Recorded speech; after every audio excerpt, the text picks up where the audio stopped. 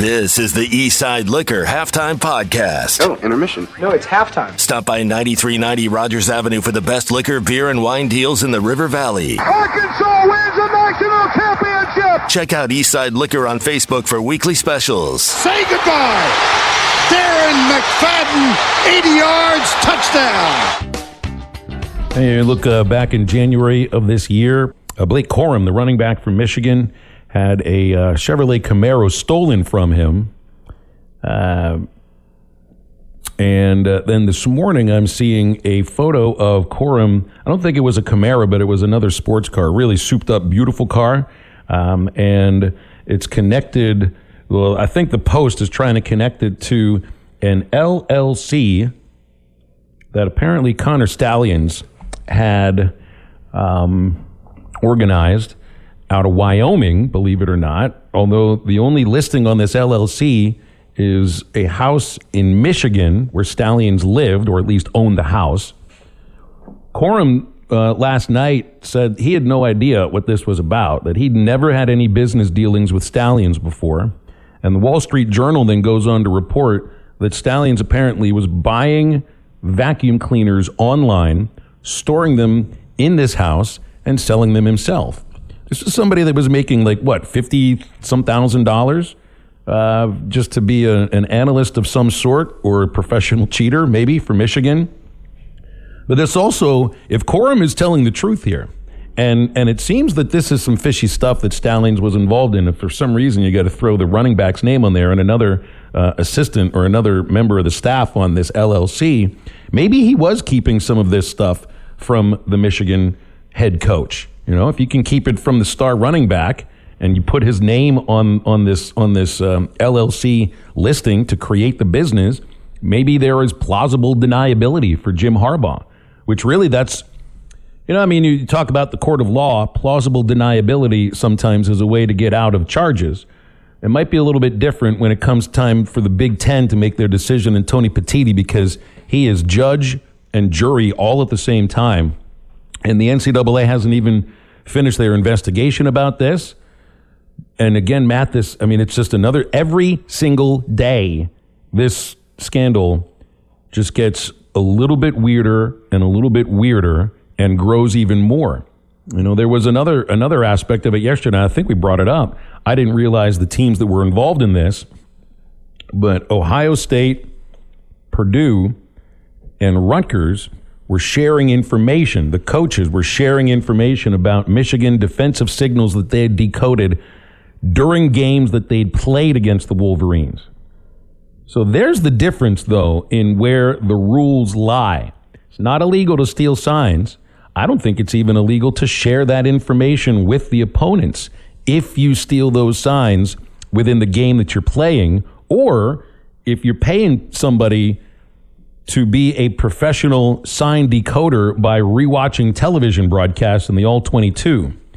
Michigan, in this case, still broke a rule, but, look at this. Michigan apparently had their opponent's signs, Matt, and I think Michigan's opponents had their signs too. So in this case, who really had the leg up? Anybody?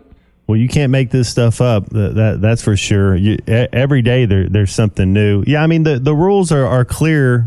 You can't go to the game and film them and correlate it over. Now you can get the game tape and do that. You can see the TV tape and do that. So it is a rule, and I'm hearing that everybody, in the Power Five, so to speak, why aren't we using headsets yet? Why do we have the technology in 2023? I think that's what this eventually leads to. And we would do signs too, but we'd also have a wristband that you can sign in numbers. You change the numbers if you want to from week to week, so they can't, you get that way. But yeah, you have signs in it. But 2023 headsets shouldn't there be a way to communicate that?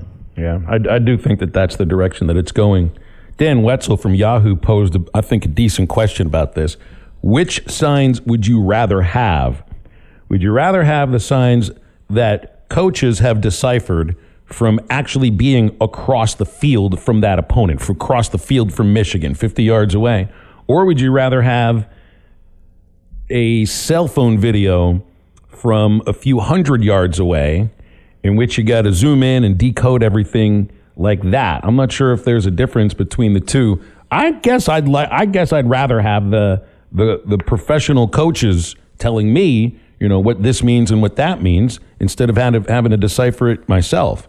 And the other aspect about this, Matt, is Michigan just continues to blow everybody out. Best defense in the country. Everybody that has their signals, and apparently they've got their opponent's signals too. I also liked another way that Wetzel put this.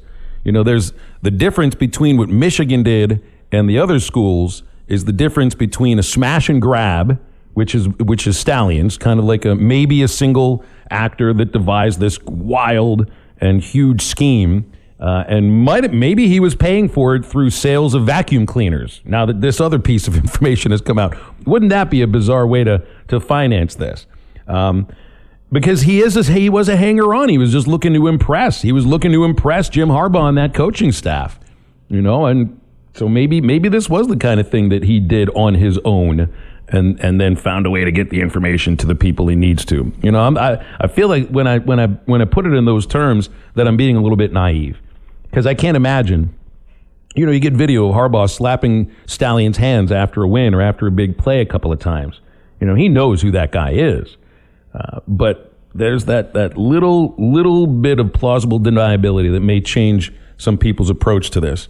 So yeah, there's Stalions with a smash and grab, and then there's a conspiracy kind of with Ohio State, Rutgers, and Purdue collusion, white collar crime going on. Not where it's right in everybody's face, and you get a person that's in the stands and filming it and all of that and wearing sunglasses on Central Michigan sideline. And in this case, it's kind of like insider trading with Ohio State, Rutgers, and Purdue. So you get the smash and grab and then the white-collar crime. And it turns out in this case, the white-collar crime is not against the law, I don't think, Matt. Well, if what you're saying is true, if he's on the sideline and Harbaugh's and they're high-fiving, then I don't know of a head coach of a Power 5 school that wouldn't have a good idea who's on his sideline. I just don't know. They like when they plead ignorance and say, "Oh, I didn't know who's on the side." I think they know. They know who's on the side. What's this guy doing here? Who's this? Why is he in the group? It's such a us against the world type deal. It's it's a locker room. It's the team. It's the unit. If somebody, an outsider, is on there, you're gonna know. He's gonna stick. You're gonna know who it is, and you get him out of there.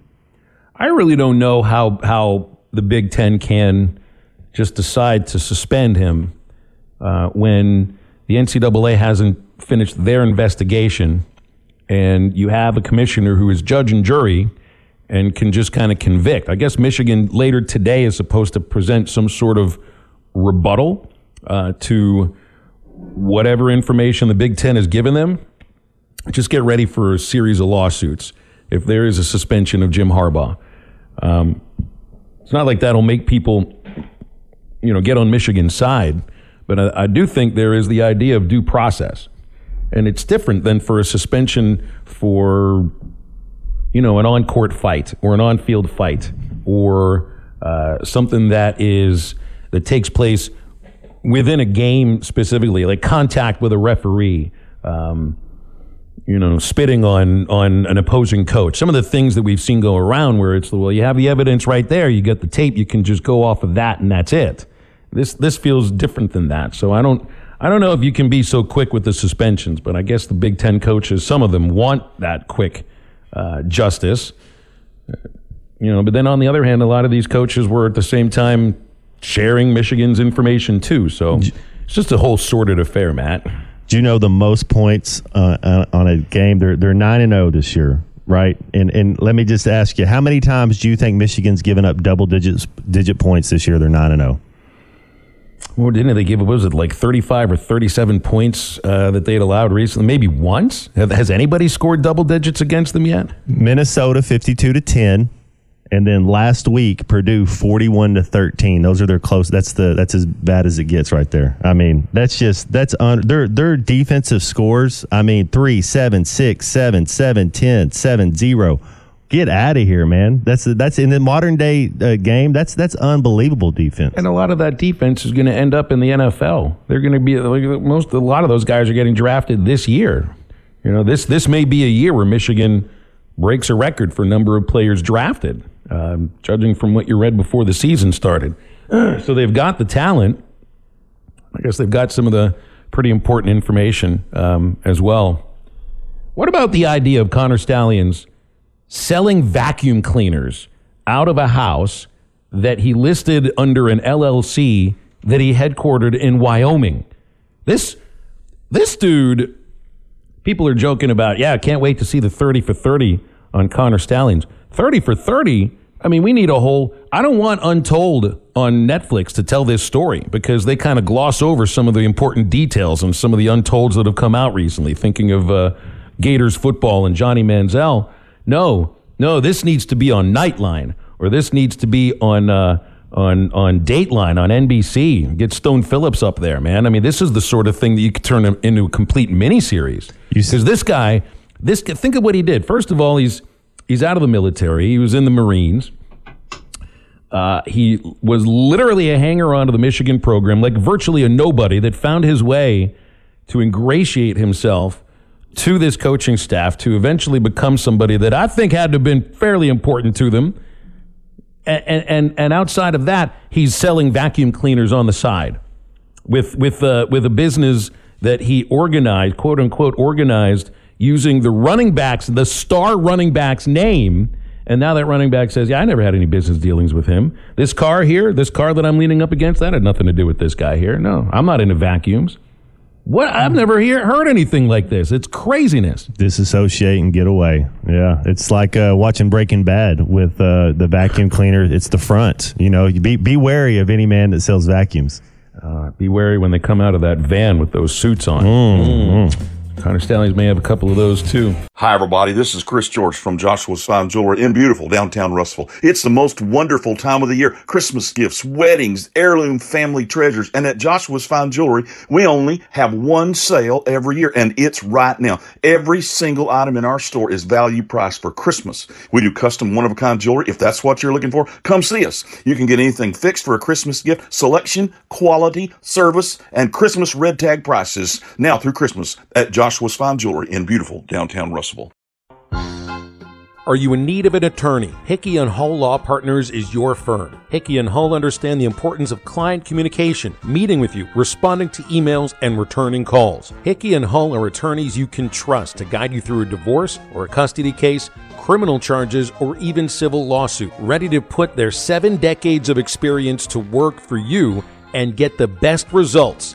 Every case is important. Hickey & Hull Law Partners strive to give each client the time and attention it deserves.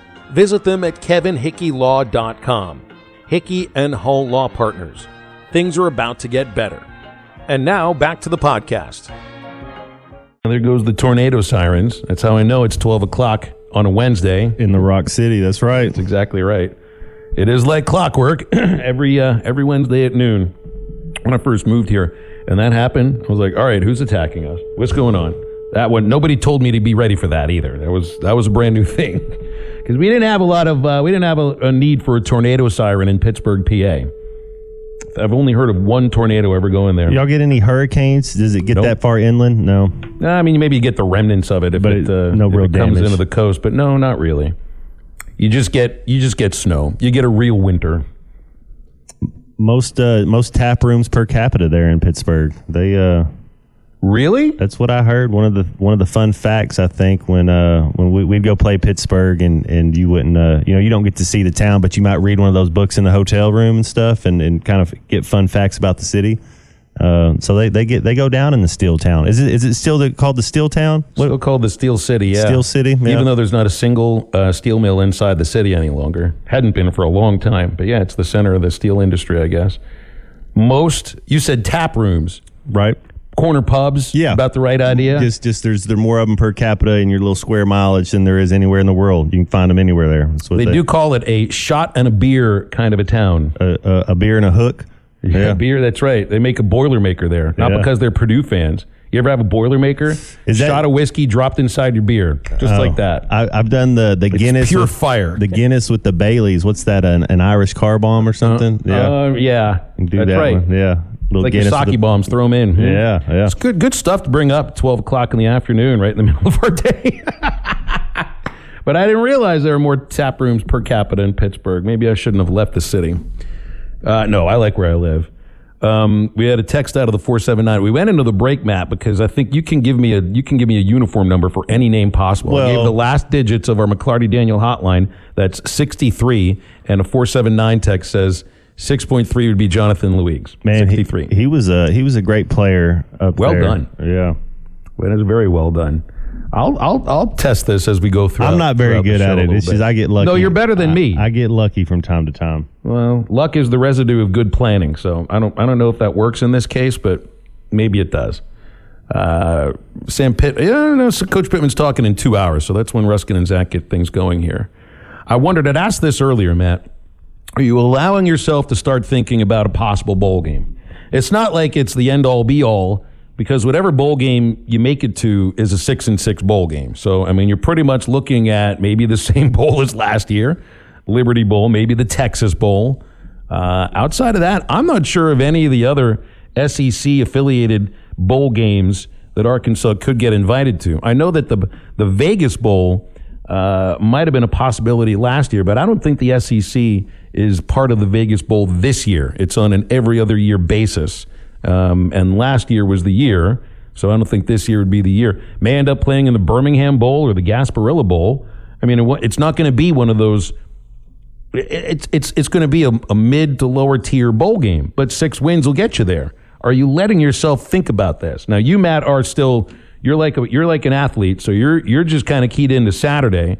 Fans will tell you the same thing. And you're like, hey, we got to win first on Saturday. But I'm like, yeah, but radio shows are a little bit different, and we can ask this question. I think if you win Saturday and you get to 5-7, I think Florida's going to finish 5-7. If you win Saturday, that could get Auburn has a cupcake next week before they play Alabama, so they're going to get to 6. But I was seeing something, Phil, that came out that. You know, they got so many allotted bowls. If they'll take a 5-7 team, sometimes you never know. And Arkansas would surely be worthy of a 5-7 team to go to a bowl. I mean, they got some talent there. I think this is a big game. And it's not cliche or whatever. This is the biggest game of the year. If we want to go to a bowl game, this is it. Because if you lose this game, then you're just kind of evaluating talent the next 2 games. Every game left is the biggest game of the year. That's right. And it started with Florida, didn't it? And they were able to make some plays. I mean, those 4 explosive plays were so big time. Hopefully Armstrong's healthy, but KJ using his legs when he had to. Defense how about giving us a 14-0 lead down there early in the swamp? You know, defense getting a turnover on the first play. You're going to have to get that type of play. You're going to have to get the ball to bounce your way.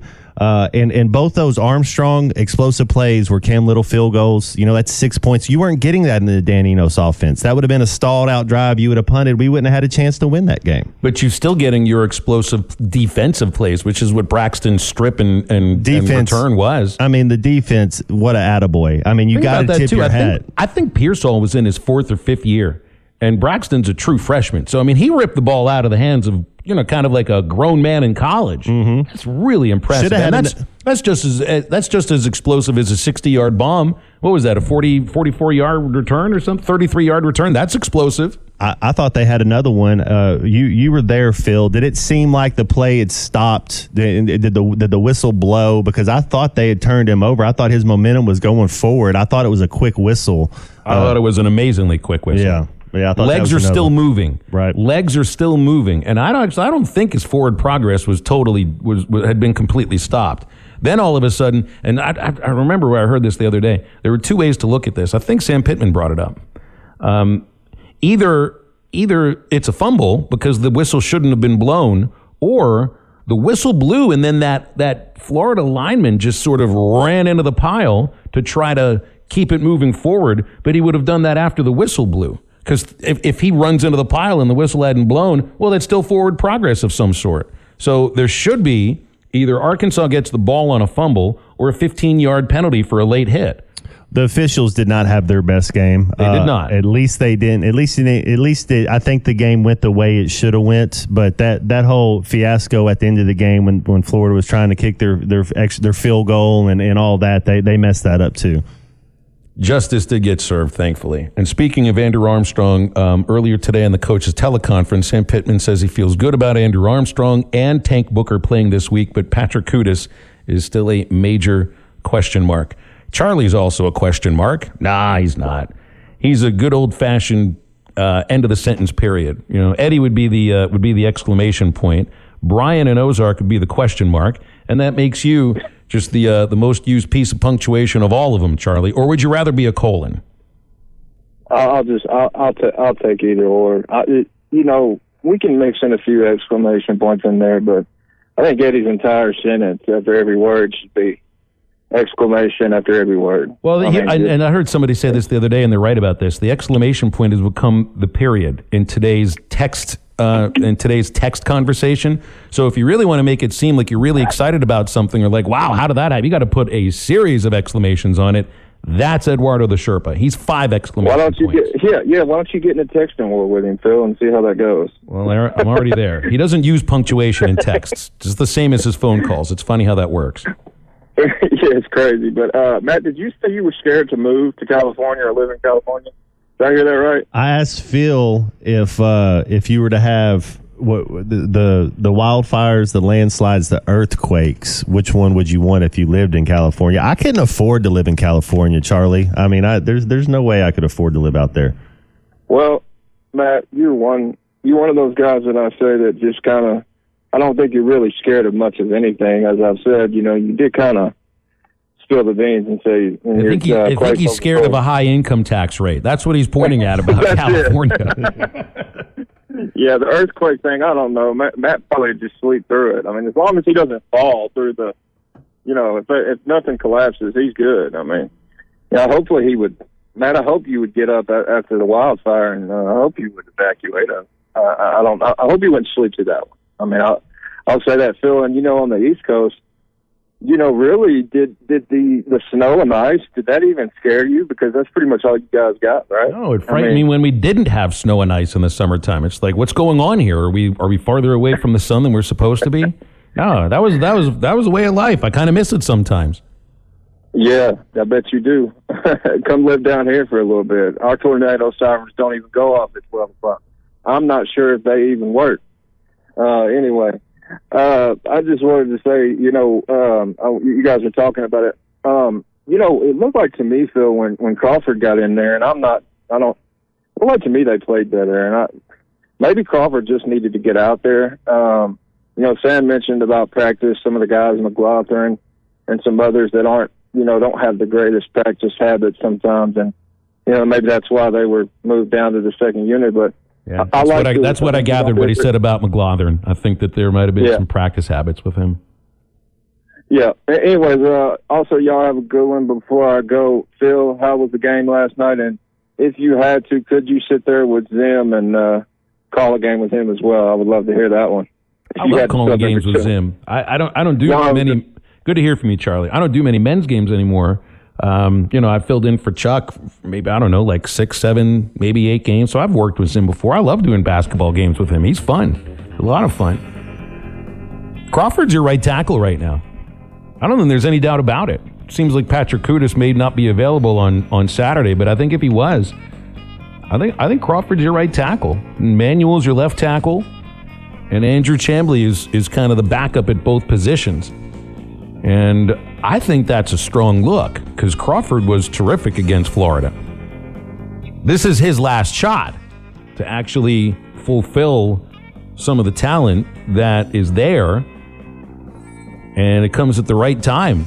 Thanksgiving dinner will be memorable this year at the historic Arlington Resort Hotel and Spa in Hot Springs. Thursday, November 23rd from 11 a.m. to 3 p.m. in the Venetian Dining Room. You'll have a salad bar, carving station, hot buffet items, and desserts featuring traditional and unique items. Over 12 dine for $58 per person, under 12 for $29, and under 6 eat free. Reservations required. Must have credit card to hold reservations. Call 501-623-7771 or log on at arlingtonhotel.com/dining for reservations and complete menu items.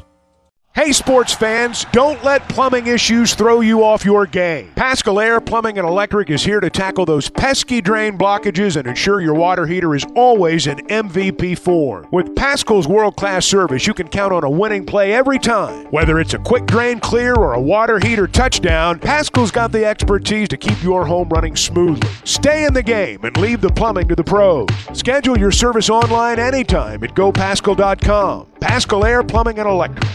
Time to talk with Grant Hall here on Halftime. Appreciate you joining us as always, Grant. How are you today? Well, I'm fine, enjoying this, what's going to be 80-degree weather for the second day in a row in November. I can remember it snowing on this date in November, probably. So, you never know in Fayetteville. Shorts and flip-flops today then, right, Grant? That's what you're probably wearing.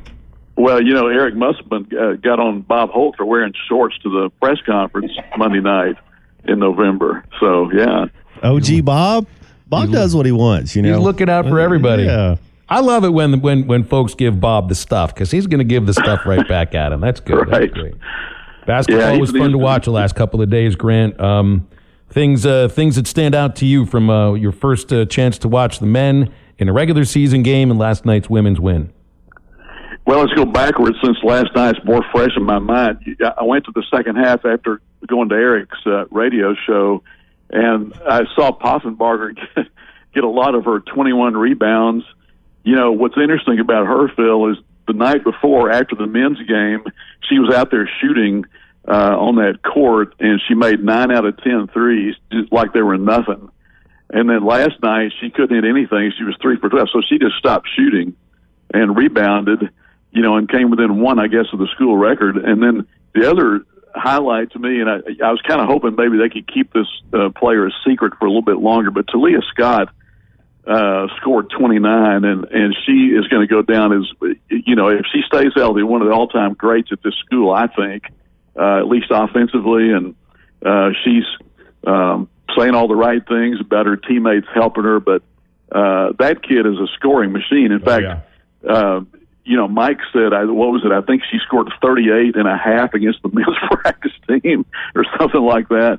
So, she gives him a chance too. Grant, what stands out about her, Matt? You got to watch Talia. I've only watched her in the one game. She's incredibly patient with the ball, has a good handle. When she sees an opening to get to the rim, she cuts through that hole like a running back. As a freshman, as a true freshman in her very first game, and that team they played against yesterday, Grant, those are veterans. They didn't have a single freshman on that team. No sophomores got any playing time. It was just basically players that had transferred away from the SEC and the ACC. I mean, ULM, I think, is a good team. I wouldn't be surprised if they go and win the regular season in the Sun Belt. But Talia just kind of toyed with them at times.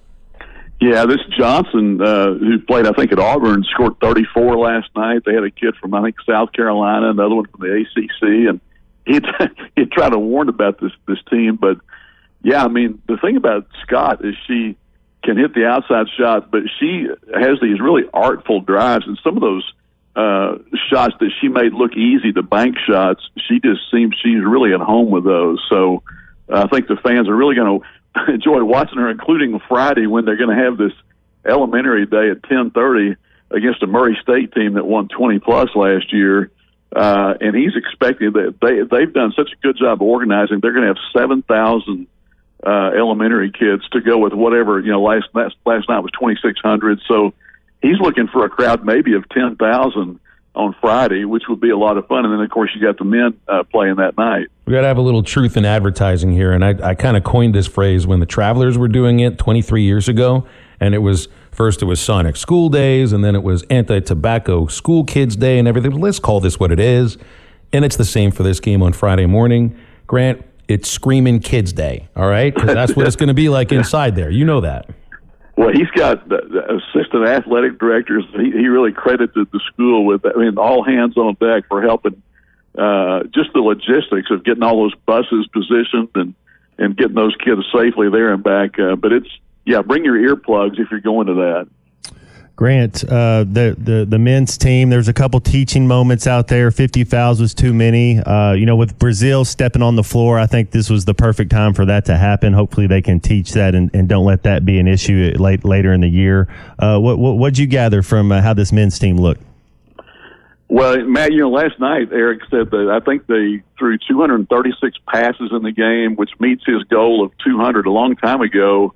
He heard Steve Kerr talk about that. And of course, it's different in the NBA with 48 minutes. Their goal is higher, but he thought that was maybe as many passes as his team had ever done. And he also said something to us after the game about that on game day, 8 players lifted weights on their own, and that was a high for any of his teams since the NBA. So he's got, I think both of these, of course, attitudes are good early in the season. You haven't lost, but they seem unified, both of them. The women in all those interviews we did with them talked about that, how the team was unified. And I know Wolfenbarger left, but it's an older team, Matt and Phil. Last year's team were babies, figuratively speaking. I mean, and now you got all these guys that have been 3 and 4 years at other places, and it's a veteran team, really. And that's why you have him lifting, as a freshman, and you say this in the SEC, it's hard to come in because you're adjusting, you're learning. When you're in high school, you're not really lifting on game day. But to your point, Grant, these older veteran guards that have been through college offseason, they know the importance of lifting weights. That's good to hear. Corliss used to do it just to intimidate the other team. He would make a point to lift right before the game and then go out there. Just his physical appearance is probably worth 15, 20 points, I mean, with the nickname Big Nasty, what are you going to do, Yeah, that's it. You allowing yourself to think bowl game at all for football? Players can't think of it that way because every game is like the postseason hinges on this. But looking ahead, it's like, I think they can take care of Auburn. I know they can beat FIU. And given the right situation, they play well, play the way that they've done against Florida. I think they can beat Missouri and maybe go to a bowl game. Are you allowing yourself to? It's not a dream because it'd be a low-level bowl game.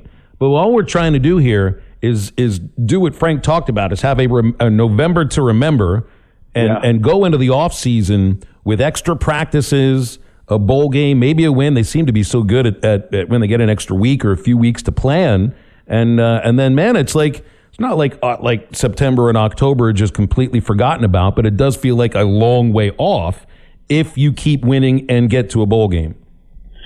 Well, you guys made a good point about the 5 and 7 teams, and Andrew Hutchinson, who's kind of a figure filter, he's already looked into how many teams, 22 or something, could end up either just below 6, and I know James Madison is going to get one of those bowl games because they're not eligible otherwise. And I guess they're still trying, but that's the thing. That's such a weird aspect of that, Grant. So that you're ineligible for a bowl game because you're not a full-fledged member of Division I FBS football yet. But if we don't get enough 6-win teams, you can play. Yeah, and it's the second year that I guess they've been in this. By the way, they beat Michigan State in basketball too, and I think their soccer team is number 1 or something. I know Alyssa was talking about her family connection there. My son-in-law played football for James Madison, so I know a little bit about them. But as far as these other teams, that's a possibility. In fact, I think it's the Reliant Bowl. Is that the one that replaced the Outback or succeeded the Outback in Tampa? Those people were on the elevator the other night because Bob Holt got trapped, and they wouldn't let him. They wouldn't let him out on the field till the ball game was over. And he was with these Bowl Scouts who weren't too happy about it either. But they were there to see Florida, and Florida may not get to 6 wins. So I suppose that probably would go to a higher positioned SEC team. But the dominoes go down. But this Auburn game, I think, is going to be a lot tougher than Arkansas is favored to win. And Hugh Freeze is one of those guys that can take yours and beat his, or take his and beat yours. He beat Alabama twice from Ole Miss, and try that sometime. So I think it's going to be a lot tougher game, maybe than some Arkansas fans think. You had the change in the OC, and everything went great the first game. And it's kind of like when Joe Kynes was interim coach, and they went and beat South Carolina 45-7 or something. Then reality came back. So I think it's going to be a really good ball game, probably closely competitive, and should be good. Good for the fans anyway. What's the biggest difference for them on offense? Is it the scheme? Is it having Rocket healthy? Is it a matter of they believe in what they're doing now? Is it the change at right tackle because of injury? What do you think made the biggest difference? all of that, and I just think KJ's running. I mean, Sam said last night, I found his TV show for the first time all year, and I heard him say that this is the team that should have been all year. You know, the way they did it, 400 and something yards, and running the ball for, was it 200 plus, I think, and mixing in the plays. Now, you know, the staff scripted the first 10 plays, and they all had an impact on that. And Sam told us the other day he called 5 of those plays himself. So it's not all Kenny Guyton, but so far so good with Guyton. And then we're going to see, you know, what it looks like this week. Yeah, there'll be tape out there on them. The thing I liked, Grant, was, well, I mean, I didn't like that they started 1 for 6, but they finished 7 of 12, you know, on the third down, and that's big time. Yeah, and you know, Sanders, I don't think is still, what would you say, Matt, 85% or something. He still has trouble running side to side. He's better north and south. But for, you know, now you've got a 100-yard rusher back in there that you didn't have. And I guess we probably kind of wondered, would you have him at all this year? So it's good that he's back. Need Rocket doing Rocket things. 20 touches. I'm with you, Grant. You got to try to get him 20 touches against Auburn somehow. I love the fact that they got Armstrong manned up and they threw him a deep ball, and then they threw him a slant. And both those explosive plays. We had some explosive plays, and both those resulted in points. Matt, Phil, what do you think of closing practice again this week? I could understand it last week. All those first few plays were new, you know, and they wanted to. But now then, this week, what would you think would be the rationale for shutting the media out completely? Just repeating what they did last week and no other reason, you know. Superstition. They're probably all wearing the same underwear and same socks too they wore last week. Maybe I don't think that Michigan guy showed up around here, has he? You know, that you were talking about. Connor Stallions, yeah. Right. No, he's got a vacuum cleaner business to attend to.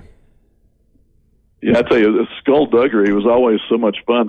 Back when practices were completely open, the coaches would look up there in the stadium and they'd see some guy that didn't look right, and they'd come up there and challenge, who are you? And there'd be some kid that had a football coaching class in school or something, and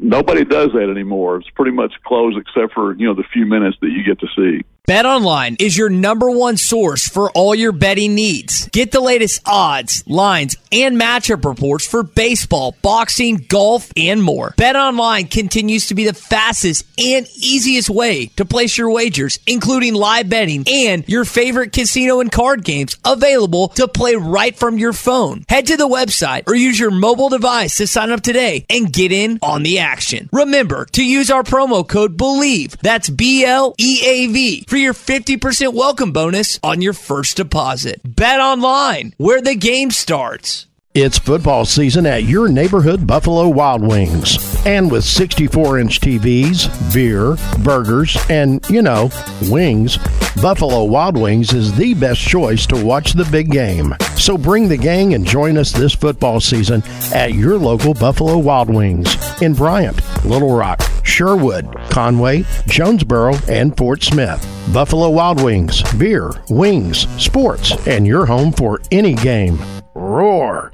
You're listening to the Eastside Liquor Halftime Podcast. Right now, Eastside Liquor has a truckload of eggnog, winter seasonal beers, stouts and liquors, rum chata, moonshake creams, and more. Don't forget about the Hog Bourbon decanters. Come by the drive-thru or walk inside to see Dave and his team at Eastside Liquor, 9390 in Fort Smith. Now, back to the podcast. Recruiting expert extraordinaire from hogsports.com on the 24/7 Sports Network. And we always enjoy talking with Danny. How you doing, Danny? Great to have you here today. Doing great, Phil. I appreciate the invite back on. Been a long time, but looking forward to it. What you got today? Well, we've got some recruits to talk about here, and I guess the first thing would just to be hitting on the decommitment from this last Saturday from Courtney Crutchfield. I mean, it was an odd time to do it, I guess, but maybe any time is an odd time to do it right at kickoff of the game on Saturday. I mean, feels like that's a planned thing, but did this come out as a surprise? What did you make of this? Yeah, I was surprised by the timing of it. Not so much that Courtney decommitted. I mean, obviously there was a change in the coordinator position. You see that a lot, especially with big-time kids. Look, man, you get to the final stretch, and we're, 6 weeks away? I want to say today is the 6-week mark.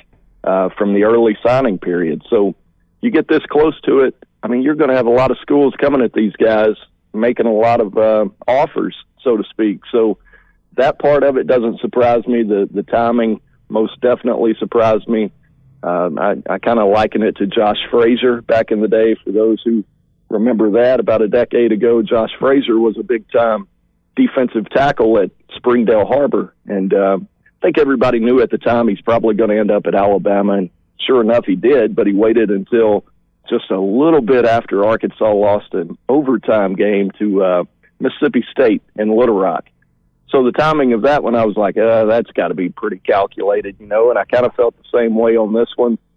Coming out of a bye week, Courtney had 2 weeks to kind of think about what he wanted to do. So definitely 3 minutes before kickoff of a game, I think that was probably something he thought about, and for whatever reason, that's his right to do. But man, a few hours later, you look up and Arkansas's got 39 points, and you go, man, maybe he should have thought about it for a few more hours. Right. So we'll see where it goes, Phil. But as of today, buddy, I don't have super high expectations of Arkansas's chances of getting this one back on board. I just think Missouri is making a really, really strong case for him, and Arkansas may be up against it on this one. The good news is you don't lose very many of these. I was doing a story about it this morning, matter of fact, on Hog Sports, and did a study last night, and I found that Arkansas really doesn't miss on very many number one players in the state. It might feel like it because,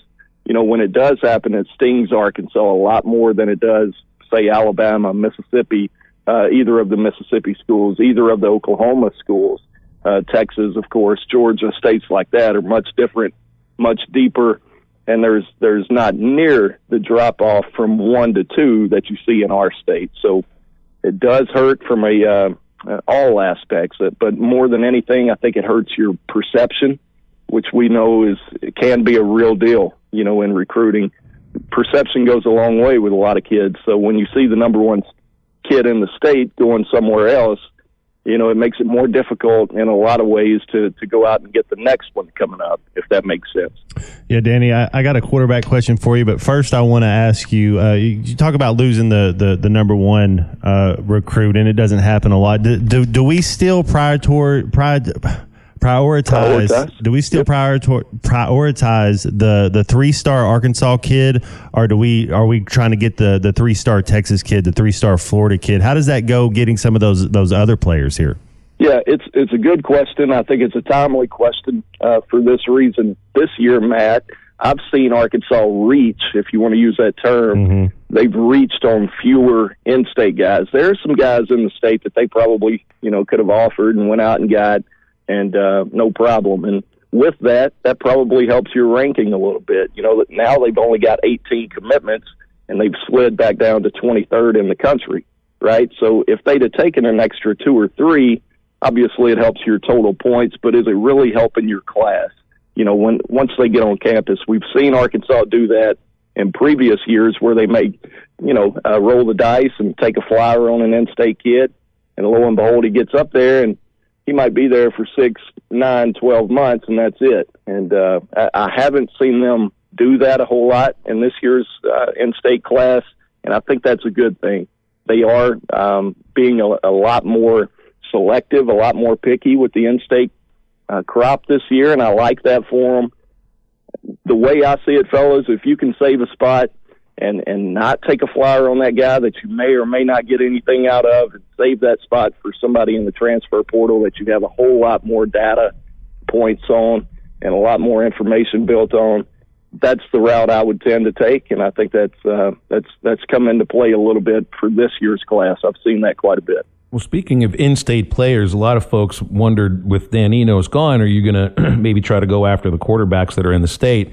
Walker White, Drake Lindsey. I think the better way to ask this question is, what is it about KJ Jackson, the quarterback that they've had a commitment for from Montgomery, Alabama, that makes him stand out from the in-state kids? Because obviously that's the direction they went. Yeah, and I think it's fair to say, too, that KJ's a guy that they felt strong about for the longest, too. They had him in camp. Obviously, Walker was a different deal. Coach Eno showed up and had very little time between the time he started recruiting Walker and the time that Walker had already made up his mind. I want to get my decision out of the way. That was a really short window there for Enos to work with. And, the timing of it all just didn't work out. So what do? They go after KJ Jackson, a kid they've seen in camp dating back to last June of 2022. They've had plenty of intel on this one. And, just from a football standpoint, 6'3", about 225 right now, can sling it. He's not a KJ Jefferson type where he's just going to bowl over people, but he can move around. He can throw on the run and make things happen in the pocket. But, he's got a big arm. I think he's thrown for 27 touchdowns this year to only 2 interceptions. He's got a few hundred rushing yards. He's got 7 or 8 rushing touchdowns, down in the red zone. So athletic kid, super smart kid. I think this is one that you're probably going to want to bring on halftime at some point because I think you'll enjoy talking to him. But there's a lot to like there. And, the same could be said for Drake Lindsey and Walker White, too. Let's not get it twisted here. Both of those guys are really, really good. And I totally understand people going, especially with Drake, the way he's come on this year. I can totally understand people going, hey, this is a kid named Lindsey, and he's at Fayetteville High breaking records and all this. I get it. But I can only answer for KJ, and I like what I see there. So I can't say I blame him for sticking with KJ Jackson on this one. He's really good himself. Danny, tell me we got some speed coming in at some skill positions. Do we have any 4-4 guys coming in? Are there any 4-4 guys that are still out there? Yeah, I think Ashton Bethel-Roman, wide receiver out of Missouri City, Texas, Ridge Point. We could sit here and talk about the loss of Courtney Crutchfield all day, and make no mistake, it was a really big loss in a lot of ways. But, that's the kind of the saving grace with this year's receivers class. You still have Ashton. He's almost a top 100. I think he's 112 in the country overall ranking, so a stud in his own right. Then, of course, C.J. Brown, for those of you in Northwest Arkansas who have seen C.J. play at Bentonville, you already know this is a borderline 4-star himself, really dynamic, speed-type guy, to answer your question there, Matt. And then on the defensive side, man, they've got a kid named Akari Johnson, who's, I want to say, the second lowest commitment they have on board right now, but kid out of Texarkana, Pleasant Grove. We're calling him a cornerback, but Matt, he's played quarterback on offense. He can do it all, and they ask him to do it all. And and I think you're going to like that one especially.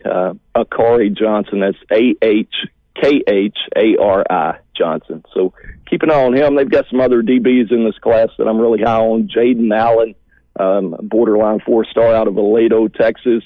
He's going to be back on campus again this weekend as his team has a bye week.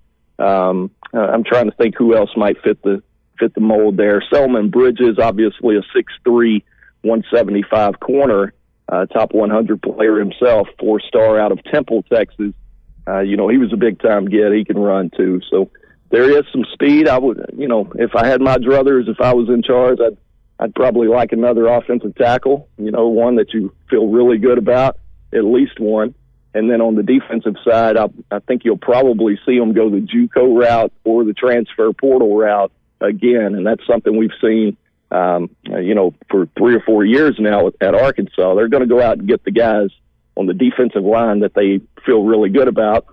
And that's because they're not getting them from the high school ranks, right? It's really tough to go against LSU and A&M, and even Ole Miss right now is getting these 4-star types. Defensive linemen out of the high school ranks in Arkansas for whatever reason. They do have 2 4-stars on board, but when it comes to that interior defensive tackle, the 6'3", 315 guy who's ready to go 4-star, it's been really tough for them to go out and get those. So they're trying to make up for it this year, especially with JUCO targets and of course the transfer portal where they've had quite a bit of success lately. Danny, I want you hit on something that I'd noticed too, and there's 3 offensive linemen that are in this class: Greer from North Carolina, Madison from Lexington, Kentucky, and then there's Branham from Fort Smith. They're all interior linemen, center of guards, and I guess I'm surprised too that there aren't any tackles in the incoming class. How do you feel where Arkansas is at tackle right now? And why do you think there isn't a tackle on that class? Well, I think the simple answer is they went after two really good ones and didn't get either one of them. Yeah. Honestly, it's as simple as that. Jaquan McCroy was a 4-star. He's a top 100 kid, 6'8", 365, out of Pinson, Alabama, Clay Chalkville High School. They've been on this one for well over 2 years, probably had him on campus a million times, and got him back for an official in the spring. Lo and behold, a couple of weeks later, he commits to Oregon. So I think Oregon came through with some really strong offers, if you know what I mean, and they're going to be really tough to beat to try to flip him. Having said that, Oregon is also a program that loses quite a few of these guys from faraway places because, if you look at a map, most of the country is from faraway places as it relates to the Oregon Ducks, right? So I would say they're still holding out a little bit of hope there, still making a strong run, and I think McCroy, the top 78 player in the country, has still been receptive to Arkansas, still been in talks with them down the final stretch here. So I think the door is at least cracked, but I can't sit here and tell you they're going to definitely flip him. And then, of course, Fletcher Westphal from the East Coast out in Virginia. They missed on him as well. He actually committed to Florida. I want to say he was on campus in Gainesville last week for Arkansas's game. I can't confirm that, but I guess that would be pretty sweet. A little feather in the cap on that one to go down and beat the Gators in the swamp in front of a guy that they were really counting on, to be honest. So I don't know where they go from here, Phil. They did miss on two really good ones there and probably a couple others I could talk about, but I think you got to make up for it at some point. Why it's gotten to the point that it has, I don't know.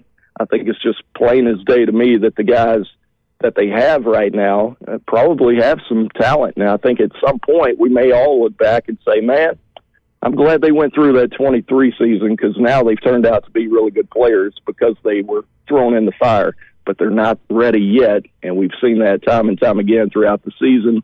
I think the transfer portal is probably your best route at this point to try to fix it and to get out of it. But so I would expect that. I would expect them, if they can't flip McCroy and can't flip Westphal down the stretch, of course, I think you've got to go the transfer route.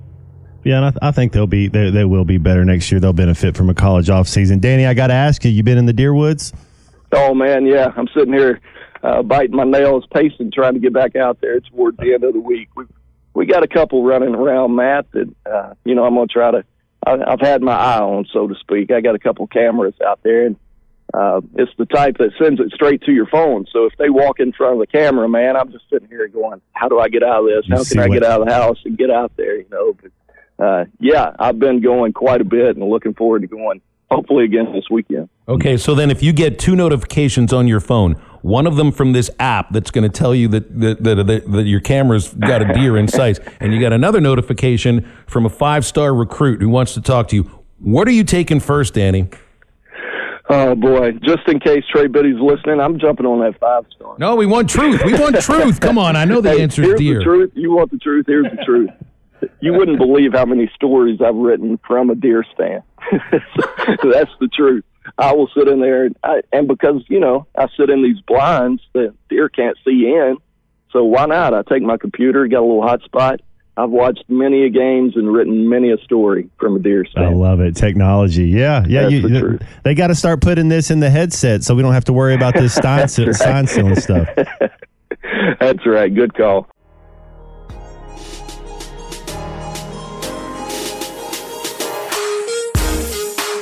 You're listening to the Eastside Liquor Halftime Podcast. Check out the Bud Light Morning Rush Podcast at hitthatline.com. This podcast has been presented by Bet Online. This podcast is an exclusive property of Pearson Broadcasting. It may not be copied, reproduced, modified, published, uploaded, reposted, transmitted, or distributed in any way without Pearson Broadcasting's prior written consent. Thank you for listening to Believe. You can show support to your host by subscribing to the show and giving us a 5-star rating on your preferred platform. Check us out at Believe.com and search for BLEAV on YouTube.